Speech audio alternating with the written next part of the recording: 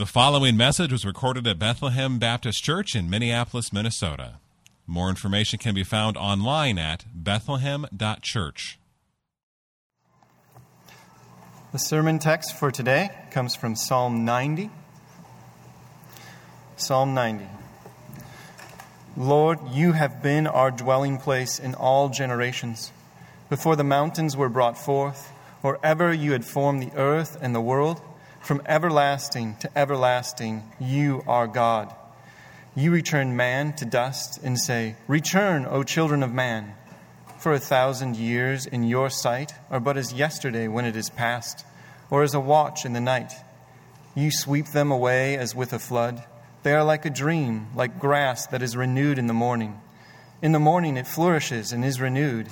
In the evening it fades and withers. For we are brought to an end by your anger. By your wrath we are dismayed.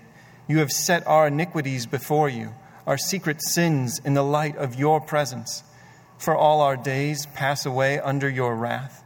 We bring our years to an end like a sigh. The years of our life are 70, or even by reason of strength 80. Yet their span is but toil and trouble. They are soon gone, and we fly away. Who considers the power of your anger and your wrath according to the fear of you?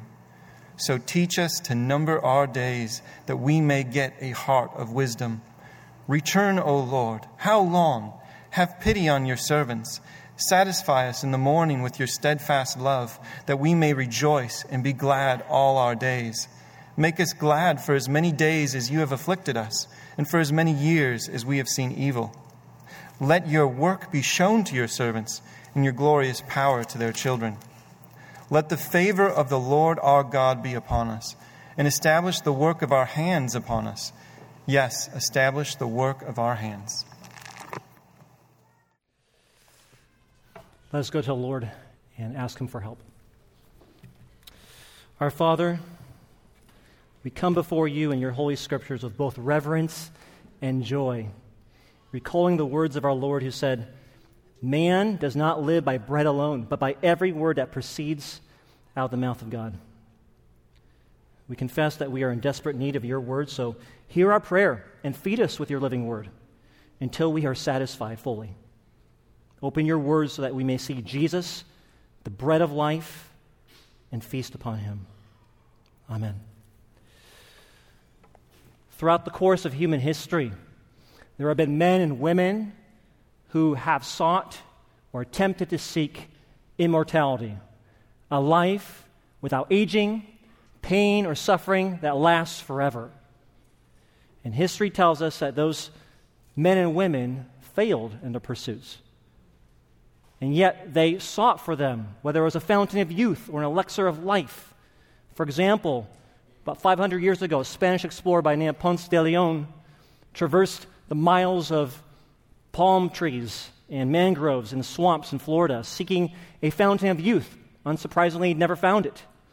Or 200 years before Christ, a Chinese emperor by the name of Shi Huangdi dramatically declared that he was going to find an elixir of life. So he took extremes by sending all his men from his government across his realm in China into Japan, looking for this elixir of life.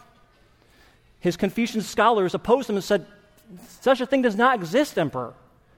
He was so upset by that on the spot he ordered the mass execution of 460 Confucian scholars. He went to extreme means to find what he thought would be his ticket to immortality. Even in the present, there are companies that promise and guarantee immortality. The CEO of Alcor, an Arizona-based company, was interviewed a few months ago, and this company practices a technique called cryopreservation of the human body. He claimed in a recent interview, quote, "Death is not compulsory. It is optional," end quote. His company's cryopreservation of the body, with a $200,000 fee, he asserts in that interview that he and his company will give new life and allow people to cancel death, as he put it, indefinitely. Sadly, Shi Huangdi, Ponce de Leon, and others in history have died without experiencing true satisfaction that's only found in God himself. They thought that a potion or a pill or a fountain would give them eternal life, but they were gravely and eternally mistaken. In stark contrast with their misplaced trust in immortality, Moses' prayer here in our text this morning, Psalm 90, offers us the source of eternal life, God himself. Not in a fountain of youth, not in a potion of life, but in the eternal God himself through his Son, Jesus Christ. This psalm is the final one in our summer series on the Psalms. And as we look at the 90th Psalm this morning, Moses' prayer demonstrates for us that true satisfaction is found not in this temporary, fragile, broken life, but in God himself and eternal life through Jesus Christ, his Son. So the main point of Psalm 90 is this. Because of the brevity and fallenness of life, hope in the eternal God as your refuge and find ultimate satisfaction in him alone. Because of the brevity and the fullness of this life, hope in God alone as your refuge and find ultimate satisfaction and joy in him. In short, we could put it this way. God is eternal and you are not. God is forever and we are not. The message of this psalm, when it was composed years ago, thousands of years ago, was one of assurance and strengthening of the faith of the congregation of Israel as they reflected in their past history, God's covenant promises, his steadfast covenant love to his people during the years of wandering in the wilderness and throughout Israel's long history. So my aim this morning is to lead us in this text and to see that only God will bring you and bring me true satisfaction and that eternal life is found only in him.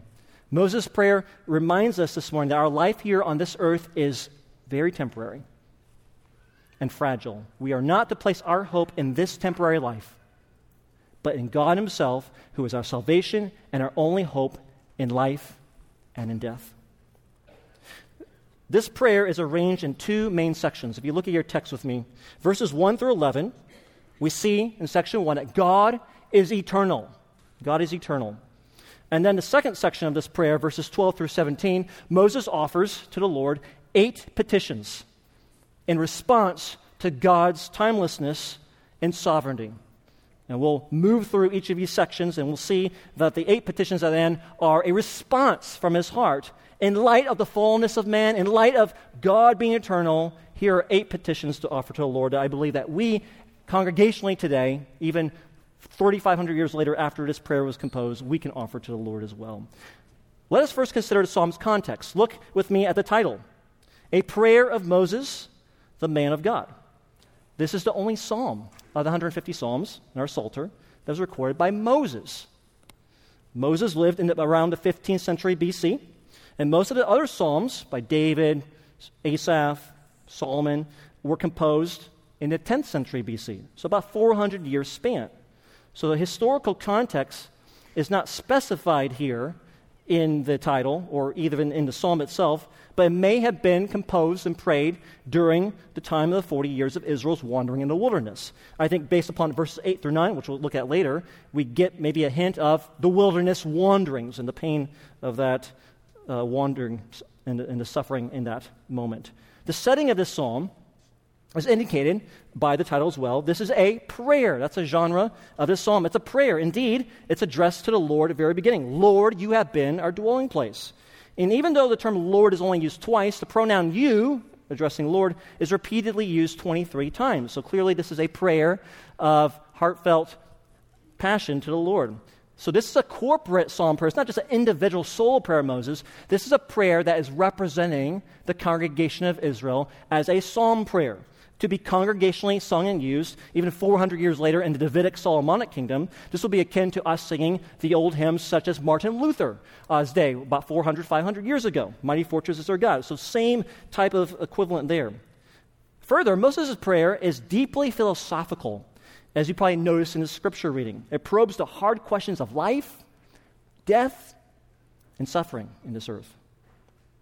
Moses even makes consistent references, you may have noticed, to time, days, years, morning, evening. Repeated references are integrated all throughout the psalm in order to point to God, the author of time, the one who transcends time. Moses' prayer throughout, beginning to end, affirms that God is eternal. So let's look at verse 1 as we look at this section of God being eternal. And you're going to see in this section, not only God is eternal, but humans are temporary, as well as God's wrath, God's hatred for sin. Look with me as I read verse 1. Lord, you have been our dwelling place in all generations. Moses begins his prayer with acknowledgement that God has been the refuge for his covenant people throughout all generations. His covenant people is Israel. This opening is strikingly similar to Moses' prayer of blessing upon Israel in Deuteronomy 33:27. It's almost identical. Listen to these words. The eternal God is your dwelling place. Same exact word is used here, or refuge. And underneath are the everlasting arms.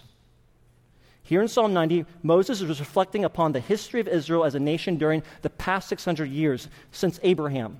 Remember all the way back in Genesis 12 where God makes a big promise to Abraham? Listen to Genesis 12:3. In you, Abraham, all the families of the earth shall be blessed. That's significant because it's speaking of the promised seed of Abraham, the Messiah, Jesus. By extension, disciples of Jesus, you and me, receive the blessing of salvation through Jesus alone. And the Lord was not only the refuge for national Israel, as Moses demonstrated here in this prayer, but he is the refuge for his people of all generations. By application and extension, the blessing of the Lord being our refuge is applied to us today, corporately, so that we can say along with Moses, Lord, you have been our dwelling place. This is not just a national Israel prayer. This can be a prayer applied to God's people of all time. And history indeed reveals that God has been and continues to be a refuge to his people because God always keeps his promises. In verse 2, we see a glimpse from Genesis chapter 1. Look at verse 2. Before the mountains were brought forth, or ever you had formed the earth and the world, from everlasting to everlasting, you are God. Remember for Genesis 1, God created the heavens and the earth, and we see that account played out all throughout Genesis 1. God, declares Moses, is the creator before his creation. He existed before the mighty mountains. He existed before the earth and the oceans because he created them. And Moses uses then this phrase to accent the point that he is the creator. Notice the phrase everlasting to everlasting. Question, how long is everlasting to everlasting? Forever, right? Simply put, God has no beginning and no end. God is eternal. God's creation, including us, has a beginning and has a finish.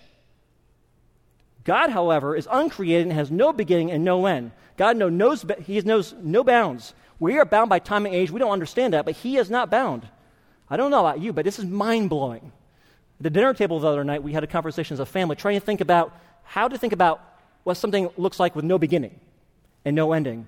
And at the end of the conversation, we decided we could not fathom that. We couldn't comprehend that. And I told my children, join the thousands of theologians throughout history who are also scratching their heads and perplexed with the idea that God is eternal. There's no beginning and no ending. And yet, that should be a balm to our souls, is it not? That God is from everlasting to everlasting. That's the God that loves you. That's the God whom you serve. He's not bound by time. He's not bound by change like we are. We don't alter, or God does not alter. We alter. We are fickle. We change. And yet God does not because he is eternal. So within this context of God's eternity, we look at verses 3 and 4, which offers us now a contrast in Moses' prayer, which this prayer is constantly about shifting back and forth to show the contrast between God and between us. Follow along as I read verses 3 and 4. You return man to dust and say, return, O children of man, for 1,000 years in your sight are but as yesterday when it is past, or as a watch in the night. So verse 3 offers a stark contrast from the end of verse 2. Look at the end of verse 2 again. From everlasting to everlasting, you are God. Okay, no beginning, no end. And then look at the very first line of verse 3. What does it say? You return man to dust. Man's life here on this earth clearly has an ending, as in stark contrast to God's unendingness. This phrase, you return man to dust, should immediately take us back to where in the Bible? The Garden of Eden, Genesis 3. You've seen a pattern here. There are glimpses and echoes of Genesis throughout Psalm 90 here. And by the way, who composed humanly the book of Genesis? Moses. So Moses here is offering various things that come directly, I believe, from the book of Genesis. Garden of Eden language, Genesis 3:19. God told Adam and Eve after they had sinned by taking the forbidden fruit these words, "For you are dust, and to dust you shall return." Same exact language going on here. Remember, Moses wrote these words, and I can't help to think that Moses was reflecting upon the curse of sin in the account of Adam and Eve when he prayed this, to acknowledge and confess to the Lord that he and Israel and all God's people of all time are fallen, and we're in desperate need of someone who's not fallen, and that is God himself. Verse 4 affirms that God is not limited by time as we are. Look at verse 4 again. "For 1,000 years in our sight are but as yesterday when it has passed, or as a watch in the night." You see two metaphors right there? Moses offers two chronological examples or metaphors to illustrate God's transcendence over time. First, for 1,000 years in your sight are but as yesterday when it has passed. The Apostle Peter later on in the Bible, 2 Peter 3:8, directly quotes Moses here. Let me read 2 Peter 3:8. "But do not overlook this one fact, beloved, that with the Lord 1 day is as 1,000 years, and 1,000 years is as 1 day." Now, for us, 1,000 years is a very long time ago. If we think back to our history class and go back 1,000 years ago in history today, which would have been the year what? Do a little bit of math here. 1022. Sounds like a long time ago, right? 1020. What was happening in the year 1022? I'll tell you at least two things were happening in 1022. Number one, the Vikings, not the Minnesota ones, had just discovered Greenland and Newfoundland. Okay? That's 1,000 years ago. The other big thing that was happening is Europe was getting ready for this big battle against the Middle East called the Crusades. That was just about to happen 1,000 years ago. Now, when you put it in that context, we think, whoa, that's a long time ago, and it is from our human capacity. But what does God say about 1,000 years? Look at your Bibles again. There was but as yesterday. That's mind-blowing, especially those of us who love history and think about years. This is mind-blowing. It's nothing for God. And then the second example is also astounding, where Moses uses a phrase, "as a watch in the night." What does that mean?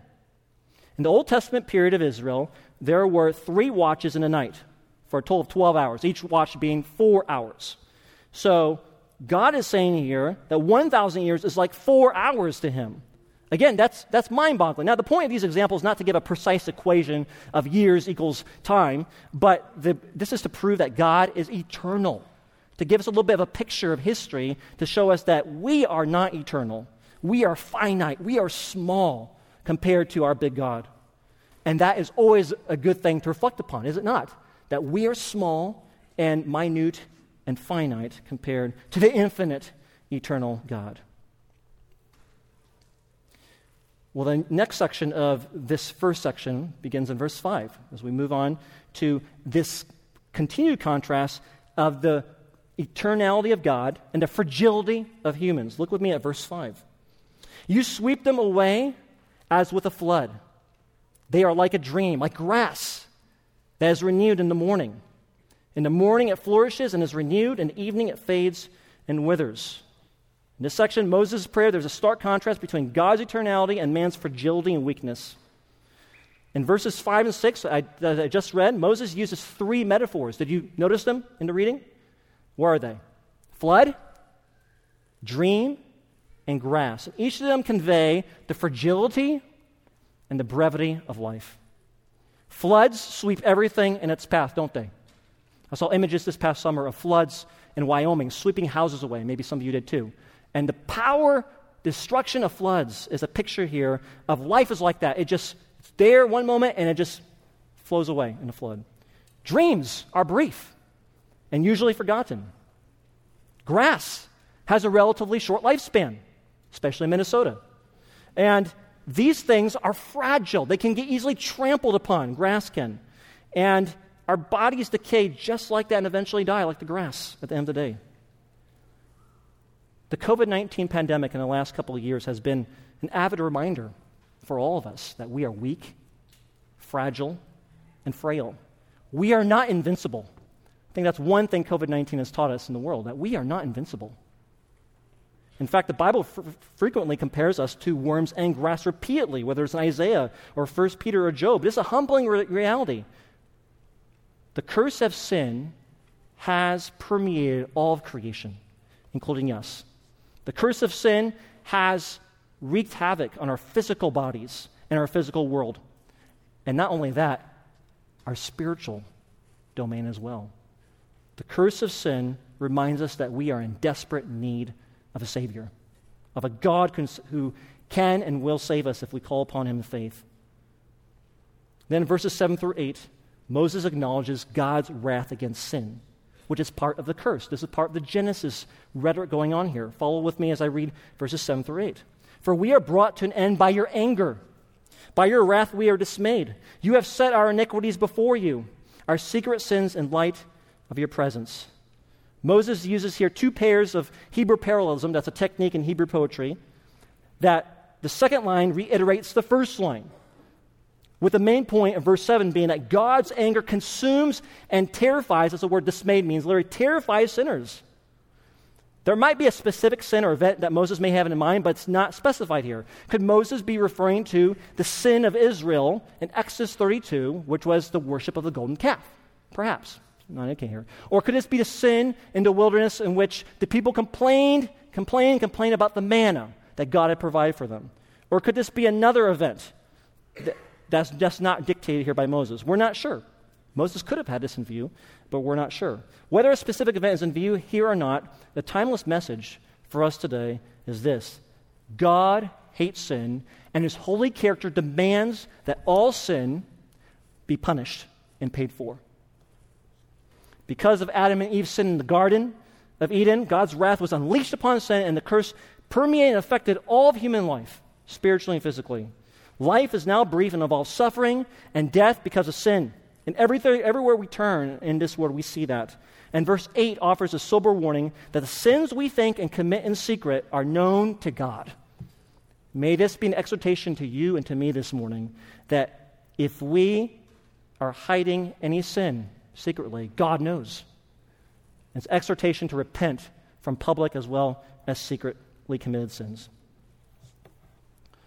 So thus far, as we consider the wrath of God in this section here, Psalm 90 reminds us of this truth, that all sinners without Jesus Christ receive the wrath of God. All sinners do, no exceptions.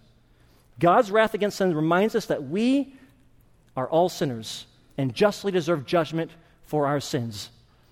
God's wrath also reminds us that Jesus bore the brunt of God's wrath. He drank the cup for those who believe in Jesus. As the Puritan Thomas Watson put it years ago, Jesus leaped into the sea of His Father's wrath to save you from drowning. That's exactly what Jesus did. He took all the wrath that belongs to you if you believe in Jesus and took it upon Himself, Jesus Christ.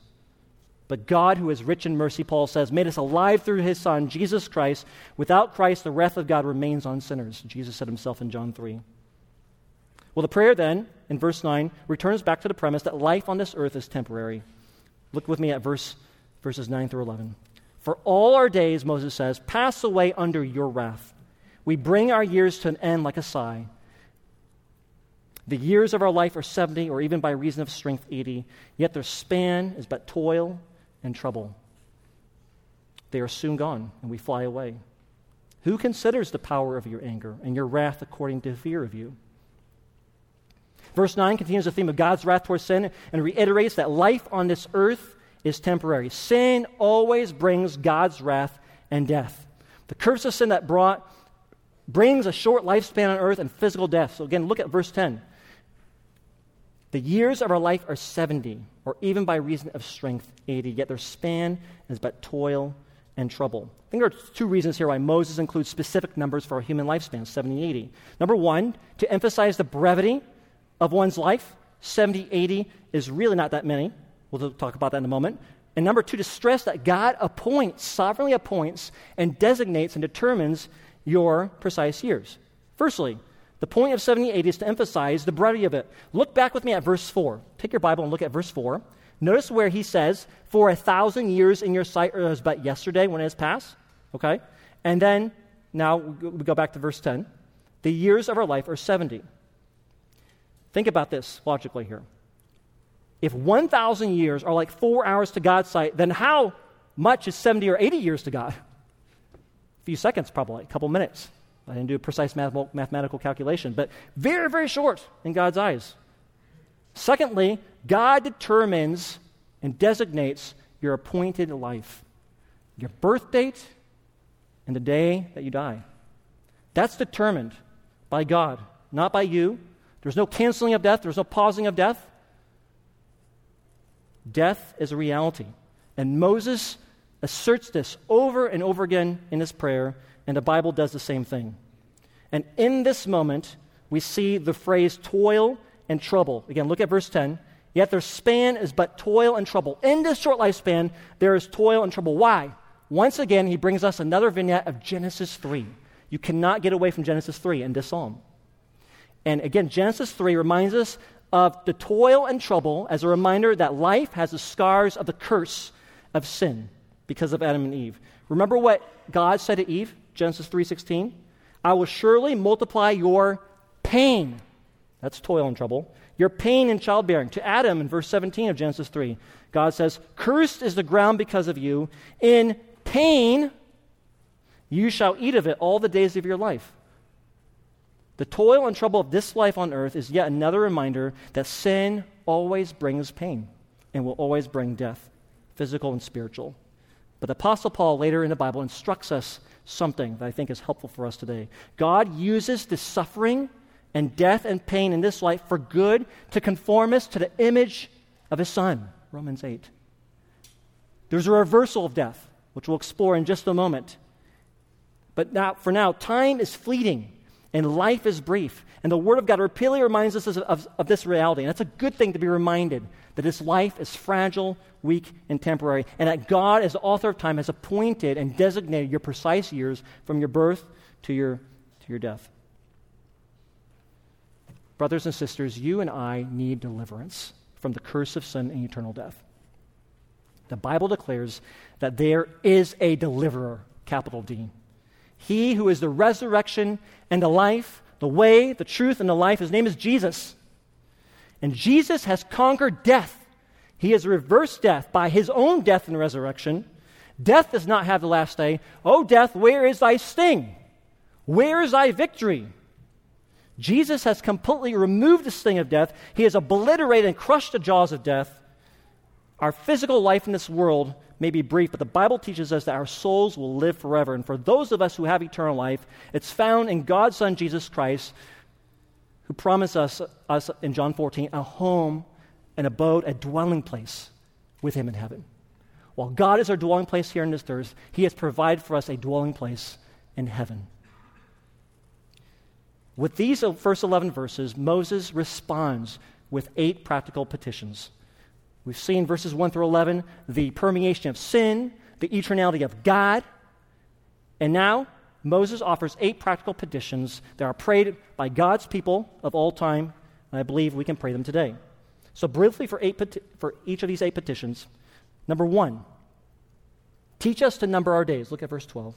So teach us to number our days that we may get a heart of wisdom.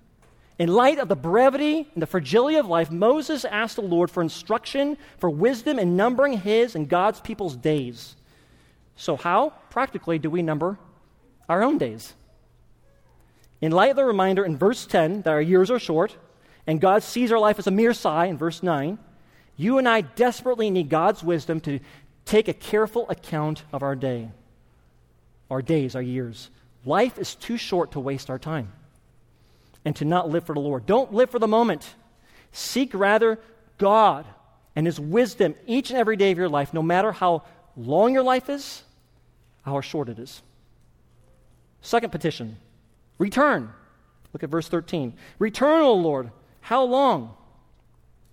God instructs man in verse 3. Look back at verse 3. You return man to dust. and say, return, O children of man. The word return there is the same word that's being used here. And notice the reversal. In verse 3, God is ordering man to return to ground, where he came from. But here, Moses says, God, return to us in mercy and salvation. What a beautiful reversal. And how do we receive that return or that call for mercy? Through the death of his Son, Jesus Christ. Notice the phrase, how long? This phrase is a key one in the Psalms, 20 times at least. Moses is asking, how long? I think the question here is, how long will we continue in this sin-cursed world? How long will we have to endure suffering due to sin? How long will it last? So, Lord, return so that there's no more suffering. Abide with us.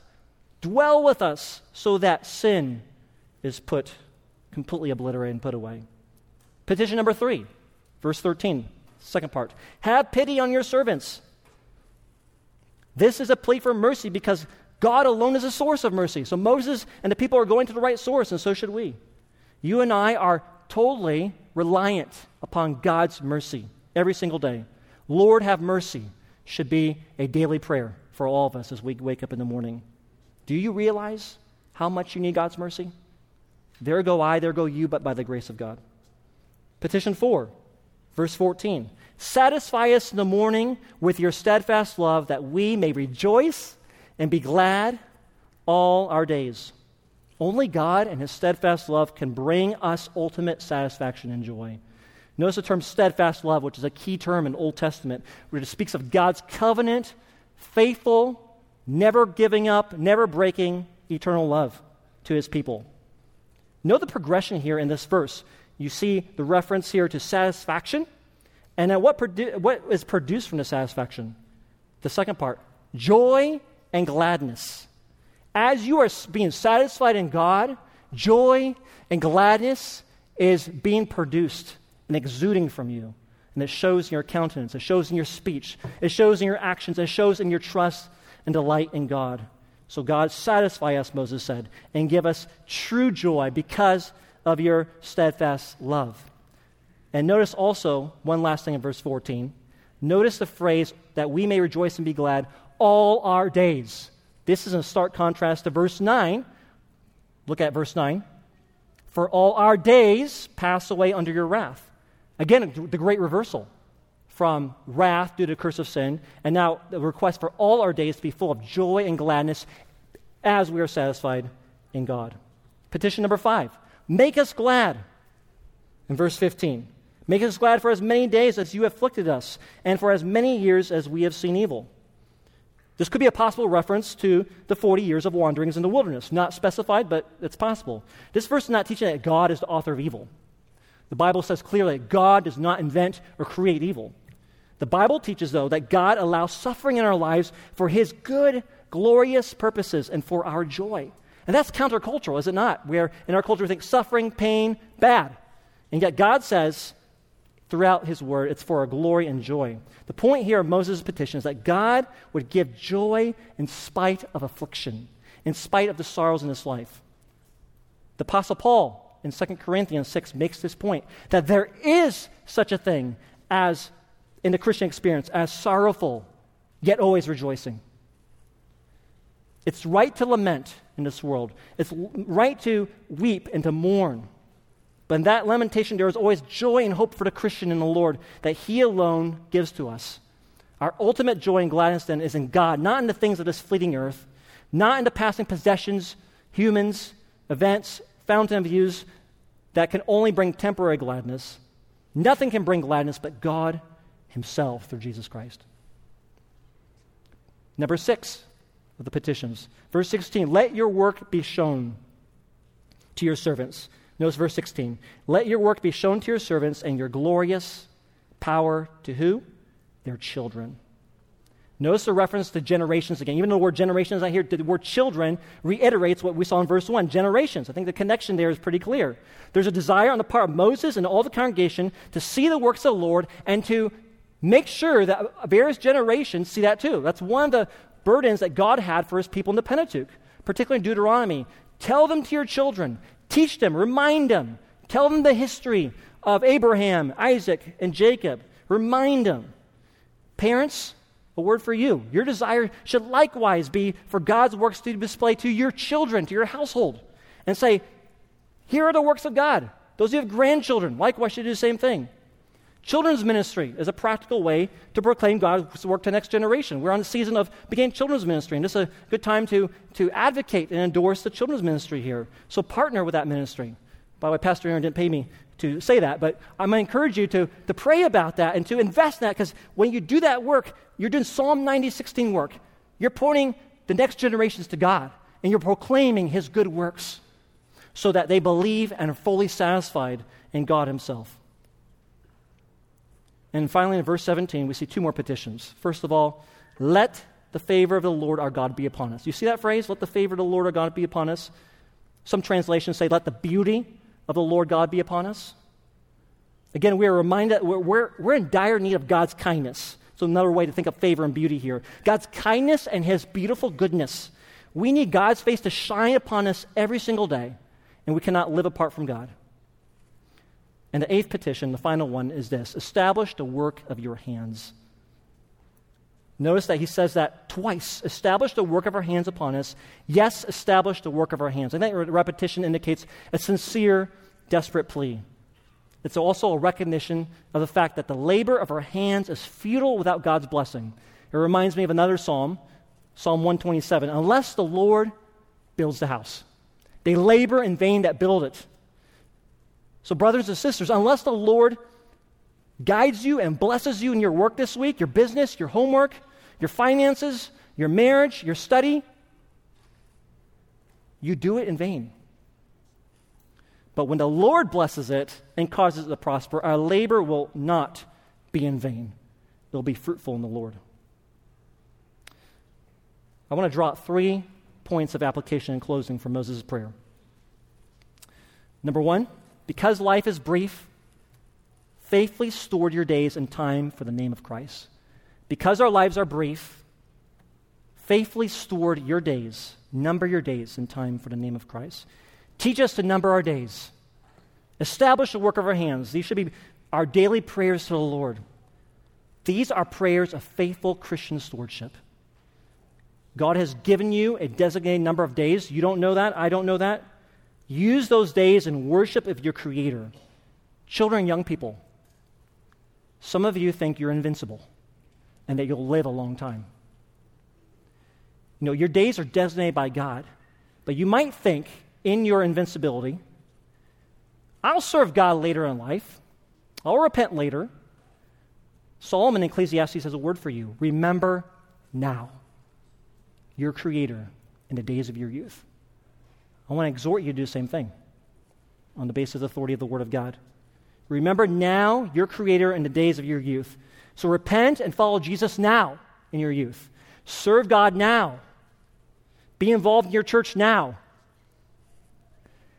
Some of you are advancing in years here and are realizing that you may not have many years left. But Psalm 90 is also for you as well. In your aging, in your life, the later days of your life perhaps, ask God to give you a heart of wisdom and faithfully living each day in faithful stewardship, faithful plodding every single day in honor and glory to God. Establish the work of our hands is a prayer that we should ask the Lord, whether it's physical labor work with our hands or with our minds. Whether we're in front of a computer all day doing spreadsheets or with our clients, patients, or students. You need the Lord to bless you and prosper your labor and establish the work of your hands. You cannot do it yourself. For you students who begin school very soon, some of you in a couple weeks, some of you even tomorrow. I know that because I'm teaching several of you seminarians tomorrow in my classroom. So the word is this: ask the Lord to establish the work of your hands and your minds this semester, this week as you begin a new school year. And whatever you do, do it heartily as to the Lord and not of men. Colossians 3. Be faithful in your stewardship of time. Be faithful each day in the work that God has given you. That's number 1. Because life is brief, faithfully steward your days. Number 2, find your satisfaction in God alone in this life. Why should you do this? There are infinite number of reasons why you should be satisfied in God. But look at this psalm as a test case. You should do it because of verse 1. He is your only refuge. Therefore, be satisfied in him. Because of verse 2, he is everlasting to everlasting. So therefore, be satisfied in him. Because of 14, the steadfast love of God. And because of verse 17, the favor, the kindness of the Lord. Infinite number of reasons, but these are reasons enough that we should direct our focus and our passion and our affections upon God alone. Only God can give you deep satisfaction and joy in this life like no other. Back about 250 years ago, was a woman, a Baptist woman in England named Anne Steele. Anne Steele suffered much in her life, but found her satisfaction in God alone. A couple days before her wedding day, her fiancé tragically drowned. And she never was married after that because of the tragedy that has impacted her life. Around the same time, she also severely broke her hip and lived in chronic pain throughout the rest of her life. Now, Anne could have been bitter. She could have had a self-pity party, but she did not. Instead, she managed her time, she stored her days of what she had, and she found satisfaction in God alone. And one of the things that God did in and through her is to compose several thousand hymns for the Baptist churches in England. And to this day, Anne Steele remains the most prolific Baptist hymn writer in history because she submitted to God's will in suffering and had her joy in God, and she wrote hymns such as Dear Refuge of Her Weary Soul, of which one line says this, To thee I tell each rising grief, for thou alone canst heal. Thy word can bring a sweet relief for every pain I feel. God did not allow Anne's suffering to be wasted, and neither will he allow you and your suffering to be wasted. He's going to use every single trial you're experiencing right now, or you will experience in the future, for his glory and for your joy. And thirdly, Jesus is our only hope in life and death. Jesus is our only hope in life and death. Psalm 90 ultimately points us to the Lord Jesus Christ in the gospel. If you are here this morning and you are not a Christian, you have not placed faith in Jesus Christ, the Bible reminds us very clearly through Psalm 90, as well as Hebrews 9, that's appointed unto man once to die, and after this the judgment. Because Jesus died on the cross and was resurrected to save sinners from their sin and from eternal death, through faith alone in Jesus Christ, we have a living hope after death because of Jesus' death and resurrection. Hear these words from Jesus himself in John 5. Truly, truly, I say to you, whoever hears my word and believes him who sent me has eternal life. He does not come into judgment, but has passed from death to life. We would invite you, if you're not a Christian, to come to the one who has life. He offers it freely, and he offers it without being stingy. That's Jesus Christ. Believing in Jesus Christ only, and him alone, can bring you eternal joy and satisfaction. For those of us who believe in Jesus, we still need Jesus as our only hope in life and death and suffering, don't we? So let me exhort you to run to Jesus as your eternal refuge. In this world, we need a refuge. Don't go to the world and the vanity and the toys and the trifles it offers. Go to God himself and trust his kind and wise providence, even in loss, pain, and suffering. Jesus is your only hope. Jesus is my only hope in suffering. In hard seasons, you have a refuge for your weary soul, Jesus. Some of you know that our family has been and is currently in a particularly hard season due to ongoing health problems with my daughter. It has been a trying and taxing time, I'll be honest about that. And yet my wife, Johanna, and I want to testify to you that he is indeed good and wise in his providence. God has been and will be faithful to us. We have particularly experienced verse 14 in this text. Satisfy us in the morning with your steadfast love, that we may rejoice and be glad all your days. We have been surrounded, upheld, and sustained by God's steadfast love, both by him and through the grace of this church and many of you. And we have felt God's presence and kindness.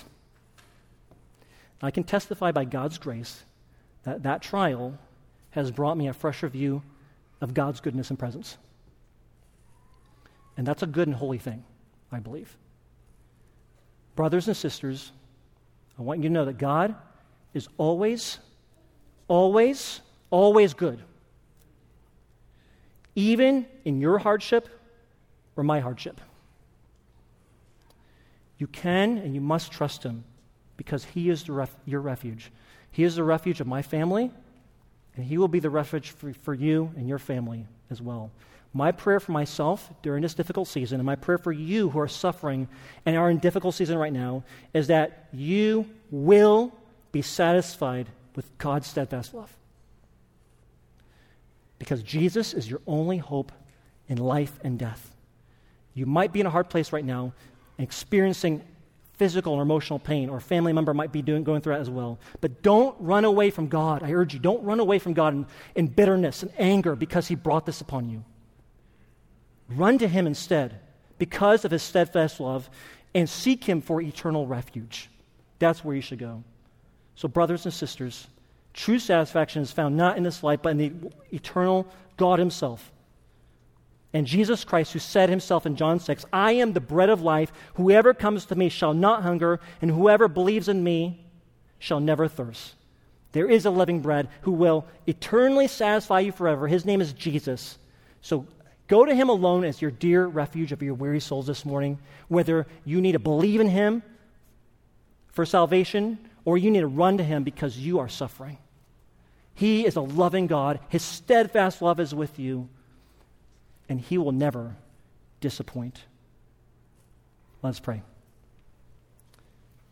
We confess and praise you, Lord, that you are the dear refuge of our weary souls. We ask you to open our eyes that we may see how futile this life is and that we need you in every facet of our lives. So we ask you now, whether it is in life or in death, in success or in sorrow, in pleasure or in pain, O Lord, abide with us. Amen. Thank you for listening to this message from Bethlehem Baptist Church in Minneapolis, Minnesota.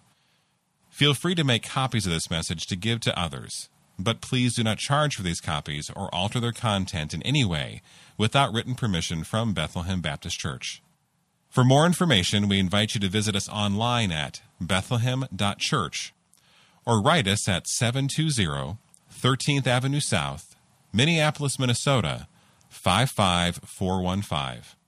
Bethlehem Baptist Church, spreading the passion for the supremacy of God in all things, for the joy of all peoples, through Jesus Christ.